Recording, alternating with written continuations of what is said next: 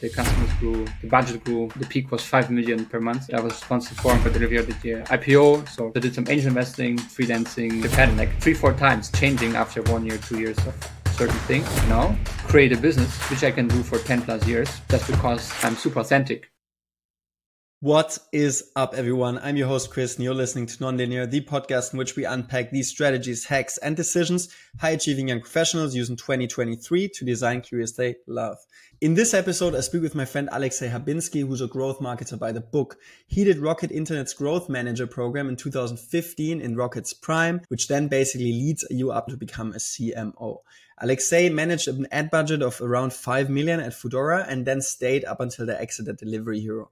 Afterwards, a personal odyssey for Alexej began, from angel investing to freelancing to starting an own company. At some point, Alexej realized the pattern that he was always quitting what he was starting after 1 or 2 years, and then tells us how he's been redesigning his life to find an operating system which is actually more resilient and fun at the same time, and around which he now builds his business. This is a super exciting episode. I'm stunned by how openly Alexej speaks about everything. Let's dive right in. Hey, Alexej, super happy to welcome you. Hi, Christian. Nice to be here. Hey, Alexej, so we just started the pre-con where we had just with you listening into one of the podcast episodes. Yeah, I listened to Ben. Yeah, it was a very exciting podcast. Actually, I also met him in person. And it's incredible how early he understood that the top-down mindset really makes everything easier, meaning that you first understand what are your values, what do you actually want in your life, and then you orient all your decisions to get there. Most people, including me, are drifting and don't really know what they want. I think that was really inspiring to see how such a young person actually figured it out. And then you also see where this gets you. Have you worked with some kind of those frameworks already in your life, like some type of career planning, life planning framework? Because you're like LinkedIn, and your experience is, of course, super cool. Like what you've been doing back then. Like, how have you navigated your career up until now? Yeah. So I think there were probably 3 phases in my career. The first one was when I was 17. I did some online marketing stuff on the internet when it was very nerdy and did it. And I was reading Oliver Samba on Gründerszene, and he was like the German entrepreneur, internet entrepreneur, and I was inspired by that. So at that time, I decided I want to be a successful entrepreneur, 16, 17 years old. And then everything I did, I was optimizing for that goal. So I went to a good business school. I went to internships. I went to Rock Internet, actually. I want to become a founder there. I joined a company, and the goal of joining this company was to learn how to build companies. At some point, I realized, okay, now I'm in this company, but I'm in middle management. I'm not really learning how to build a company because now it's a big company. So when I joined, was like 100 employees, and then 2.5 years later was 1,500. And I was really good managerial position from age, but not really learning how to build a company and how to become an entrepreneur. So I left, and then I was pretty lost, and I did a lot of different things, freelancing and founding and not actually doing it, and investing and raising maybe a fund over several years. And then I was asked to join a company as a founder, as a co-founder. And now is the third phase, where I go back from lost to top-down mindset, where I basically try to understand how does my dream life look like? What are dimensions? And dimensions for me are living according to my values, trying to spend time in a fulfilled and content way, and also being successful. And as soon as I defined those things, it made all decisions much, much easier. On one hand, on the other hand, I also feel like I'm progressing much faster towards those things. And interestingly, the goal of becoming a successful entrepreneur is still really important for me, but it's not the only thing anymore. That's one of the main important things in my life. Super interesting. And the form has changed, right, of entrepreneurship for you? Yes. So I think when I was 16, 17, I even didn't know what entrepreneurship is. For me, entrepreneurship was, there's an article about you in a Founder magazine, and they referred to you as an entrepreneurship. So that's how much I knew. Yeah, actually, I had no idea. And then I thought entrepreneurship means raising some money and building a company and hiring people, and then you're an entrepreneur.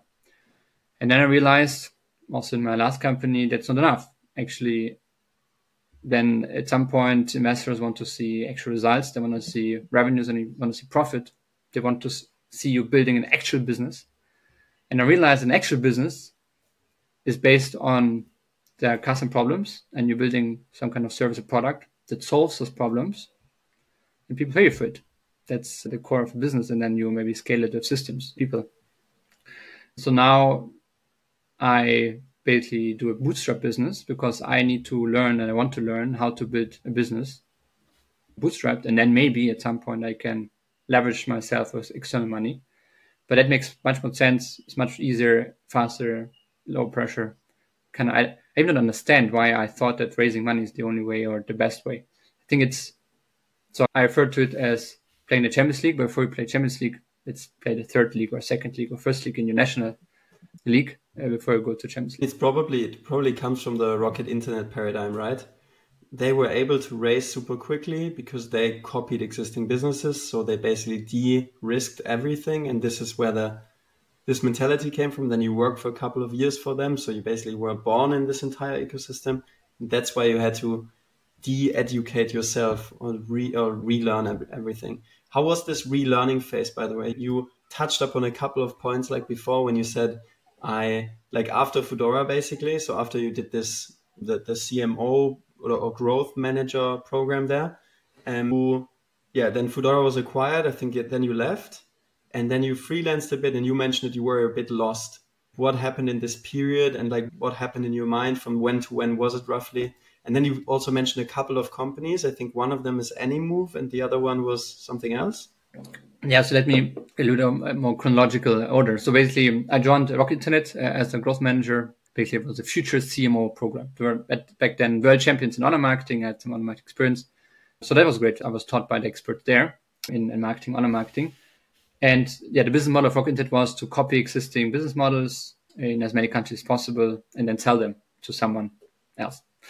But this doesn't mean that they're actually building businesses or entrepreneurs. They're just copying stuff. And the whole organization was optimized for that. So after I left Rocket Internet and this whole ecosystem, I realized that copying existing business models for many countries, that's an important skill, but so much is missing. So much is missing. And no one taught me that. So that was interesting. In Rocket, most of the time I spent was one company called Foodora, which we also worked together at. And it was a food delivery service, one of the first ones in Germany, delivering also, not just connecting the restaurant to customer, but also delivering. So it's a three-sided marketplace. It's a very exciting business model, actually. And I was the number 2 in marketing, responsible for the consumer and the courier side, going from, I still remember I was 22 years old, and they told me, okay, now you're the head of online marketing here. Here are your 8 people. Here's your 150K euro budget per month. Go. So, all right, let's go. I have no clue what I'm doing here, but it's going to be that hard in the magazine. But yeah, of course, I had no clue, even though I was taught, but still had no clue. So I did a lot of mistakes, but somehow it worked out. And the orders grew, the company grew, the customers grew, the budget grew. I think the peak was 5 million per month that I was responsible for. So I was number 2. Number 1 was Julian Dames, who's now the founder of Flink. So it was a very exciting time to work with him. And yeah, then I left because I wanted to found my own company. And how I approached this, I did a spreadsheet, did the scoring. Okay, so what are the industries? What's the margin, the fragmentation, and like all those things, the classic Excel founder. So then with this Excel, I terminated my contract with 5 months notice, look for a successor. And then when I left, I was like, okay, now I want to do this perfume brand that has high margins. But was this a copying idea back then, by the way? Was it that you were looking at Flaconi already? No, it was basically, I was thinking, okay, I can do marketing. So I do something that is heavy in marketing, and direct consumer brands is basically sourcing and marketing, nothing else. So I spoke to some people in the beauty industry and realized sourcing is also pretty easy. So I was like, okay, perfumes, high margin, then not so much competition, marketing, let's go. Yeah, and then it was a really strange thing. It's a really strange time because I didn't have the energy and the motivation and to do it, and no one understood why I'm doing it. I also didn't understand. It was a really strange feeling, which I never had because I was always like, I know the goal and I went there, and now I'm like, So now I'm about to found this company, fulfill my dream that I always had since I'm 17 years old, and I couldn't do it. And then I think I was sick at some point for 2 weeks, and then after I was healthy again, I decided, no, so something's wrong. That's not the right thing. Let's look for a job or freelancing gig or something else. Yeah, and then I started helping my friends with marketing, and then worked out. And then at some point, someone asked me whether I also take money for it. So I started this interim CMO work, and it worked really well. And yeah. And then you founded Anymove? So it was a roller coaster. So I was always, so I did this interim CMO thing, which was not planned. It just happened because people asked me and it worked. But that was not my goal. My goal was to found a company. So what it is, I also started investing because Fedora was part of Delivery Hero. Delivery Hero did the IPO. So I was lucky enough to monetize some invested options. And so I did some angel investing. I wanted to found a fund. So because people ask me, but I can help them. That's why how I can get easily in touch with founders. And then I monetize it to investing. Even organized investment syndicates where with 15 other entrepreneurs, investors, we collectively invested 300, 500K. Started smaller, but so did all of those things. And then I realized, actually, I'm not sure whether I want to be an investor because managing other people's money. I would rather like to build marketing teams and to help other founders to set up the marketing system. And also I realized that being like this interim CMO thing, freelancer, or building some random agency also didn't feel sexy. Also, and then I was asked, "Hey, don't you want to join Anymove?" Back then it was a different name, and I was like, "Oh wow!" So this is about a marketplace company in mobility world. I also work with Tier Mobility. It's a cool team, and so now I can become entrepreneur. What I wanted in the first place. So why not do it? Why not do it? And then I joined the team. And then you left the operational position and now you're a board member there, right? Exactly. So roughly 2.5 years after founding it, I left the operational role because, so as you can imagine, pre-product market fit, the idea changed a lot.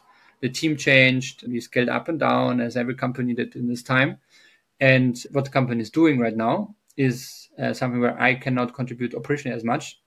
So basically, we went from a B2C company to providing a software for basically B2B, basically for car dealers and for current companies. So it's full B2B, even more enterprise, and B2C part is not so important anymore. So I realized it makes sense to leave operational role. And of course, I'm still a shareholder. I'm super interested in making it successful. So I'm still supporting my successor and David, the CEO, regularly. These years seem very rocky, actually. From after Fedora to post Anymove, because you've basically done 2 or 3 bigger bets. Like I'm starting my own perfume brand. And you did the freelance gigs, then Anymove, and Anymove The fund. Fund. Sorry again. Yeah, totally true. And nothing of them felt really great. So you were probably still operating, if I'm interpreting this correctly, you were still operating with an old Alexej operating system, right? So how did you cope with those missed bets? I assume that you didn't pull out like 5 million out of Fedora back then. I think the acquisition was somewhere in the 15 million. So it's, yes, you had a cushion and stuff, but it's probably not that you were like, okay, I never have to work again. So there was some pull to still keep on the grind, right? Like how did you regulate yourself in this time? And then at what time did you realize, okay, shit, I probably need to install a new operating system? Yeah. So in terms of the acquisition, it was actually a really nice 9-digit exit, but the employees just has very little equity. So still your analysis is correct that I still need to work. So that was a nice cash in. And you're also right, it was very rocky. And so my analysis that whenever it got a little bit more tricky, so why did it not feel right? It's because there were some challenges and I didn't want to go through those challenges. So I think I basically told myself sorry, which was not true at that point. I rationalized I didn't feel right. And after Anymove, I was like, okay, so maybe it's time now to understand why I changed several times now. Like there was actually a pattern. Like 3-4 times changing after 1 year, 2 years of certain thing. And I also look at entrepreneurs that were successful, be it Oliver Samwer or others. All of them have in common that they usually do something for at least 5 years, 10 years, 20 years, 30 years. If you look at the richest people in the world, they all do something for 30 plus years. So basically, why can I do the same if that's the common denominator of successful entrepreneurs? That was the question. So I started with coaching and therapy and reading and self-reflection, and it took some time. So I tried to answer this question. And what I realized is that I try to be a person I'm not in sell many times. And then at some point when it gets tough, then being this other person becomes more and more difficult. This means for me that I need to understand who I am, what do I want, what do I value. Because if I know that, it doesn't matter what happens to me. I'm still authentic. I'm still who I am. I'm still doing what I want, still doing what I like. So that was the big realization after talking to a lot of people and also a lot of introspection, also some support. And now I have this map of myself, which I'm still iterating every 2, 3, 4 weeks probably. And I try to create a business which I can do for 10 plus years just because I'm super authentic with that business. So that's what I realized. And that's why I'm like, I look back at the last 14 years and I just try to find a common denominator. So marketing is one, building systems is one, setting up marketing teams is one, but the venture game and software and technology is one. So let's try to combine all of those. It's literally amazing. This feels like the iteration on Ben's episode, literally what you're saying. This is like really goes deep in the operationalization. How can we, without going too deep in the nitty gritties, again, like my favorite question, which I'm slowly installing over time here is, what's the most tangible takeaway regarding this map which you're creating about yourself? Like maybe even where do you do it? Do you do it in Miro, in Gdocs, in Notion? And are there any super effective levers? And this can be like, hey, just speak to a coach, just go to a therapist, just talk to your 5 best friends. What's your view on this? Yeah. So I'm not sure which one is the biggest. I can tell you the biggest unlocks for me on the journey, the directionable. The one was Miro, in fact, because I'm a person who thinks a lot and have all my thoughts, and I didn't know how to bring them or how to document them in a way that I can look at them and optimize them. And I tried writing, but writing is 2-dimensional or 1-dimensional, basically. Just write on the page and then there's the next page. But Miro, you can zoom out, zoom in. You can have different things that can reposition them. It was actually a colleague, Julian, now from Anymove. He showed me his Miro world, and I was like, wow. And I used it, I applied it, and now it's much, much easier to organize what is in my head on paper. And it's not the organizing that is unlock. The unlock is that you can look at it and you can iterate it. And it's much, much easier to iterate something that's already written down than if it's in your head. And Miro just makes it much, much easier to organize what is in your head. And then iteration is the big unlock. So that's one. And the second one is, it's a principle that I heard from the Shoko founder, Daniel. Crawl, walk, run. Everything in life is crawl, walk, run. So the first tries, whatever you do, whether it's creating the life map or doing marketing or creating a company, whatever, the first time you do it, you always suck. And then if you do it more and more times, then it tends to be good. And then at the end, you become really good. So first you crawl, then you walk, and then you run. And I think in this introspection and self-reflection, just start with something. Just write 3 main values, or just write down what makes you happy, or just write down what's your goal. And then over time, iterated by talking to people, by getting input. But my problem was I didn't start, and that's why. So I didn't do the crawling because I was afraid that the crawling is so slow. So that's why I didn't start crawling. But when I did, it was much, much easier to progress. Man, I have a super, super nice example here, top of mind. It was just when we played a paddle last Friday that we had the first, after we met again, which was like 3 or 4 months ago. super randomly in Mitte somewhere when I was having lunch on my own, and then you passed by and you were like, "Hey man, this is my former intern," sitting there eating. Let me just sit with him, which was like super cool to reconnect with you. So, anyways, on Friday we had our first more or less like conflict while playing paddle. And what I'm just realizing is, and I haven't written this down, but I should have. So we got into this habit of playing paddle together. Alexej is getting very competitive in it, and I'm like an original tennis player, so I'm not too bad at paddle, but play too infrequently. And so Alexej has this very competitive angle. I'm like we currently also played as a form of catch up. And then on Friday we lost again our match after actually being on a very good level already.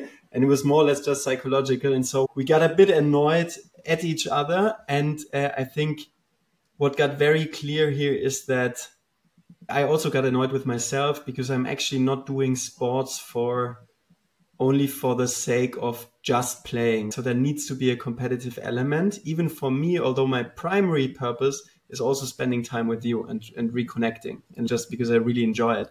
And it's probably somewhere similar for you, but there's of course also there's the competitive edge. So I got annoyed at myself and we got annoyed at each other. And this kind of just shows me that there has to be some type of utility when you do the sports, right? So some type of probably competitiveness and fierceness. And just putting this onto paper and then testing it and iterating it and also being preventive about like next events, which you then organize in this way, could be a bit over-engineered here in this episode, but I had to put it out there. So the learning here is that it's easy to iterate code. It's easy to iterate a Facebook ad. It's obvious. Everyone does it. But what is counterintuitive, that it's the same about your thoughts and your behavior. And basically what we did is, Christian, so we started because we met, we had fun, we played, we talked. So we crawled, yeah, and I realized, okay, in this regard, it doesn't work so well. So now we iterated. So now we don't play as much paddle anymore, but we just spend our time talking rather. So that's the iteration. And that's what's so counterintuitive. Yeah? So see your own behavior as a system, a process, and just realize that the beginning is always not perfect because you don't know what perfect is. Yeah. Hey, and I don't know whether you wanted to make 3 points out of it. So first unlock is Miro, second unlock is iterative or iterations on behavior. Was there a third one? Okay. Yes, coaching and learning basically. So I think there are certain areas in the life which are extremely important for a good life. One is health, which is usually around exercise and eating well. The other one is business, whatever it is that you're doing, you want to be good at it. And then the third one is emotional. And I think it's fine to have a personal trainer or something like this. It's fine to have a business coach. Still not everyone got it, but I think it's fine. But to have an emotional coach, or as most people call it, therapist, has still this kind of stigma. But I think that emotional intelligence, and this is what a lot of the therapy is about. Emotional intelligence is one of the most important skills. So a huge unlock for me was working my emotional intelligence, and it's incredibly hard to do it by yourself. You need someone to help you with that. That's the third biggest unlock. You can just pay out of pocket. It's not that expensive. If you don't want to deal with some health insurance stuff. So I would probably advise just get some therapy sessions and pay out of your pocket. Amazing. Then let's maybe use this also to switch gears into online marketing or marketing in general, and also your current service offering. And I like full transparency here. I already told you, like before the convo, I of course, like everyone does his research. And then I also had a quick chat with a friend with whom I also recorded another episode and asked him, hey man, like you've been looking for an interim CMO. What would you ask? What would you actually try to figure out? And he, like David Chevalier, like you'll listen to this episode, you'll probably get to know him soon. Like he met the co-founders of Chili Piper, I think, because they co-organized an event over the weekend. So what he did is he sent me a LinkedIn post, which you commented, where there was basically the discussion about brand equity, or like really marketing focusing also on a more, maybe even a cultural identity and strategic aspect versus being fully performance oriented. You, I think, brand yourself, or like you're about system design, so like building scalable engines for companies. Like, how do you, or what do you think, what's on in your head when I drop all of these things which I just said? As mentioned before, I changed my setups a lot of times, so that has a ton of disadvantages. But the big advantage is that I have seen so many companies and their marketing systems and the marketing teams and the marketing strategies and saw them over time, how they developed, whether it was successful or not. So probably I worked with more than 30 directly, and I spoke with way more. So I have quite some data points about the setups. And what I realized is that depending on the stage of your company, you need something completely different in terms of marketing. I found this framework where there are 6 levels of a marketing team or marketing function. The first level is you're the founder. You have an idea and you just go out. You maybe have an offer or product idea and you just talk to customers and try to sell it somehow. That's the first. You don't need marketing. You just talk to people and try to sell by yourself, maybe with your founders. Second level is where you have different customers, different offers, different marketing. So you go really broad and try to figure something out that works. And ideally, at some point, you hit product market fit. So you, in your experimentation, very broad experimentation, you found something that actually works, where customer's happy. And then you're like, wow, seems like I have something here. I want to scale. Now I want to make a real business out of it. So then comes level 3. And that's where I call it flip the switch. That's where everything changes, because in the first 2 levels, you need to go broad, you need to try, you need to experiment as diverse, as variable as possible.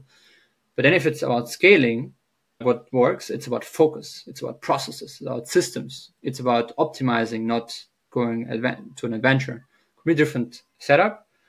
And it's pretty difficult to go from level 2 to 3 because you need to deconstruct the company or the marketing function and reconstruct in a different way. Then if you go to 3 to 4, then you have more marketing channels, more funnels. If you go to 4 to 5, you have maybe more offers so that you can increase the lifetime value. And then level 6 is basically having more customers, going to more markets. And then imagine it goes on. But that's not where I have so much experience. Just going international or going cross products, or what would it be? Yeah, I think it's, so if you think about Facebook, for example. So basically Facebook is, so Mark Zuckerberg basically has a lot of different business units. Or Amazon, right? Amazon has Amazon Web Services, and they have the marketplace, and they have the Echo. So at some point, companies become all about capital allocation.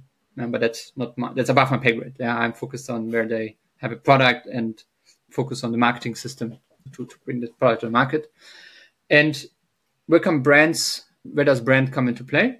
It comes into play when you have multiple marketing funnels, you have multiple offers, then you have this overspill effect from one funnel to the other, from one offer to the other. Then it makes sense to have a really neat brand and communicate about the brand, because your offer is just broad. So it's stage 2 or 3? It's actually stage probably 5, where so between 4 and 5. So if I translate this to revenue, probably it's around, starting about it at 4 or 5 million revenue per year. That's where you should early start thinking about it, because before it's about having one customer ICP, one customer profile, having one offer, and having one funnel. So basically, you figure out who has a big problem and how to solve it, and then you just try as many people as possible that have this problem. And in B2B, often it's actually outreach, whether it's via LinkedIn or cold email or cold calling even. That's what usually is enough to get to a certain point. In B2C, there are different ways, either it's some paid ads on one channel or using an existing community, like consumer brands, often Instagram influencer based. So but usually it's one thing that gets you to a certain level, and only if you diversify the funnels and diversify the offers, because the one thing that you use to scale is completely saturated. Yeah, only then you go broad, and then it makes sense to focus on a brand. And so that's why in marketing, it's very confusing, because the founders, usually they don't know which level they are. They don't know how does a good marketing setup look like, level 2 versus 3 versus 4 versus 5.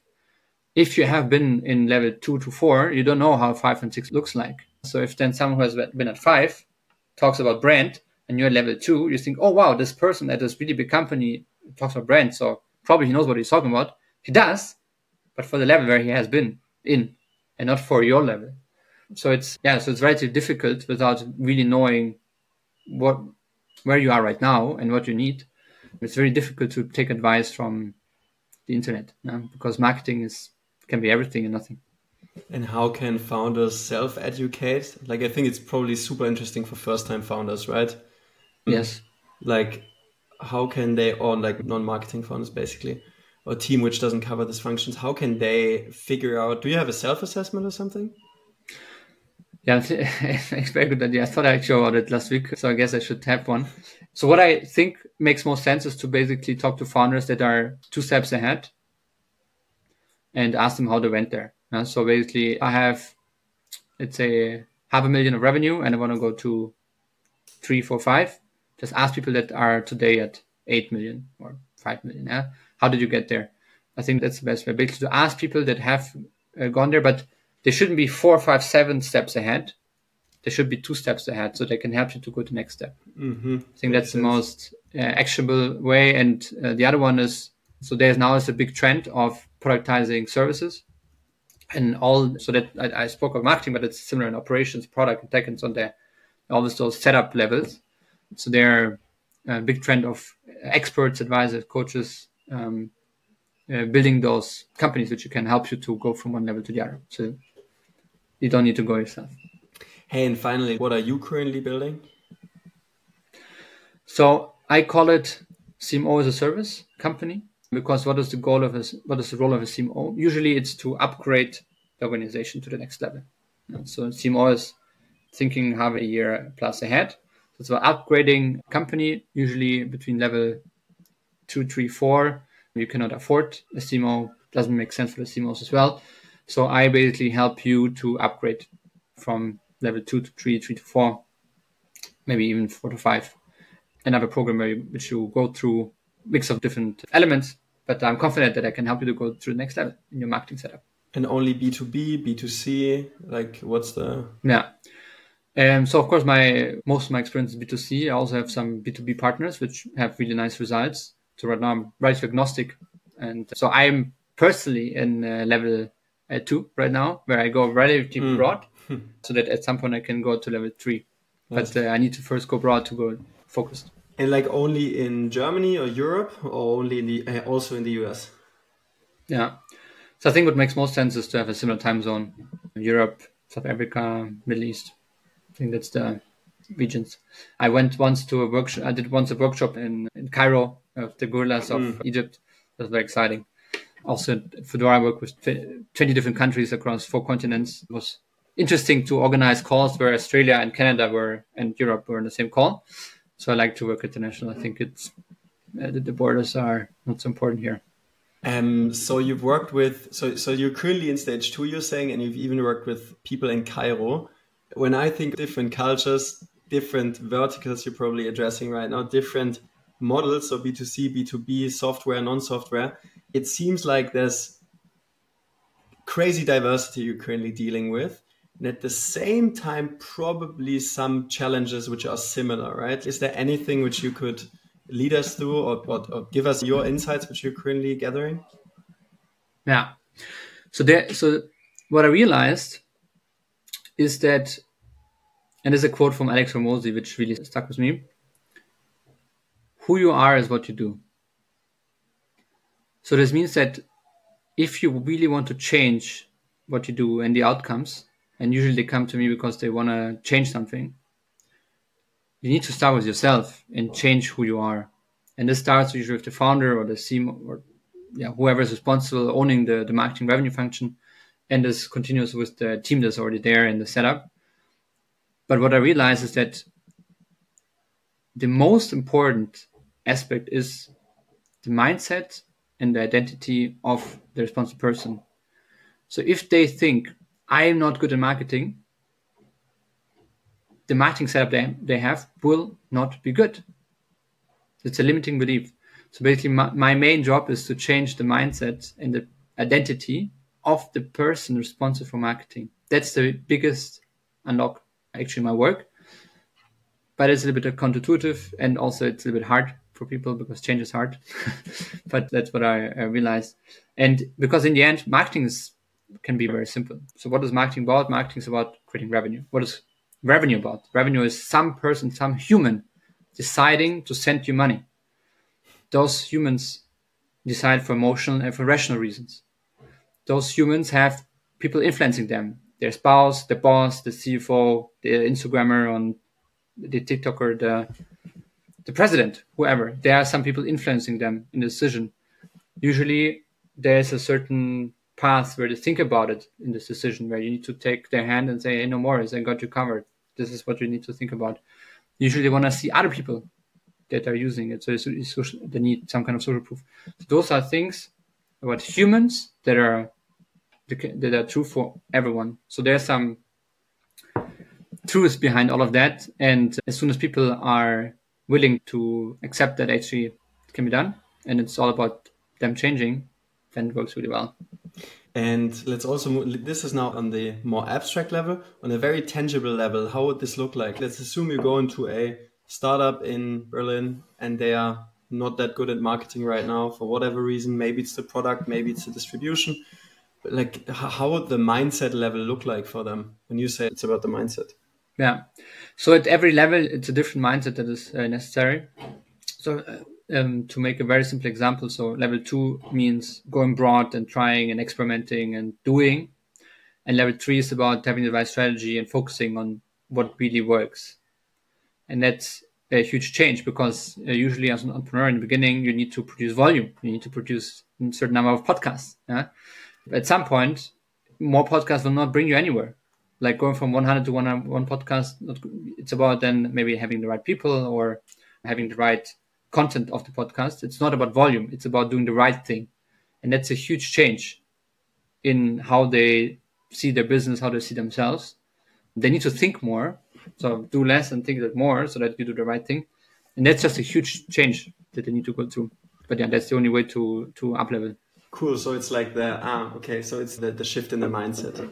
That's how you try. So the shift in the mindset is usually what enables the up leveling. Mm-hmm. And super interesting. This basically also applies to the entire conversation, what you've told us in the very beginning. Let's just do a couple of rapid fire questions just because I'm interested in this stuff. What are you currently listening to or reading? That's funny. This is the book I will be reading now. Nice. Yeah, Mindset. It's basically the person who invented the growth mindset versus fixed mindset. I'm reading this list right now. So my approach is basically what is currently in my head, and then I try to find the best book in the world about this topic and learn from the best. Nice.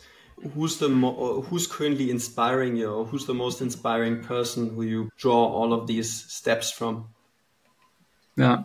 So right now I'm mostly focused on people in a similar industry. So people that have built a consulting, a coaching company to 8-digit revenue level. So it's Alexej in the States, and it's Andreas Baulich in Germany, who is a bit of controversial figure, but he's a genius. So nice. And then last one, what's your current pedal score and what's your aspired pedal score until end of year? It's way too low. I'm a little bit embarrassed with my current pedal score. Then let's just do the aspired one.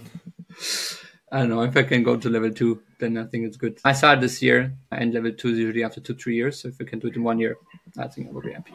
Okay, nice. Hey, Alexej, thank you very much for this I don't know whether the word is substantiated, but it was like there was lots of content dense and still very, as always, very calm and super insightful discussion, yeah, or conversation. Christian, thank you. It was a lot of fun, and I hope some people will take something valuable out of it. Thanks for listening to Nonlinear. If you like the content, subscribe to this podcast on Spotify, follow me on LinkedIn or Twitter. That's @IamKrishi3, 3 as the number, and Krishi with SCHI.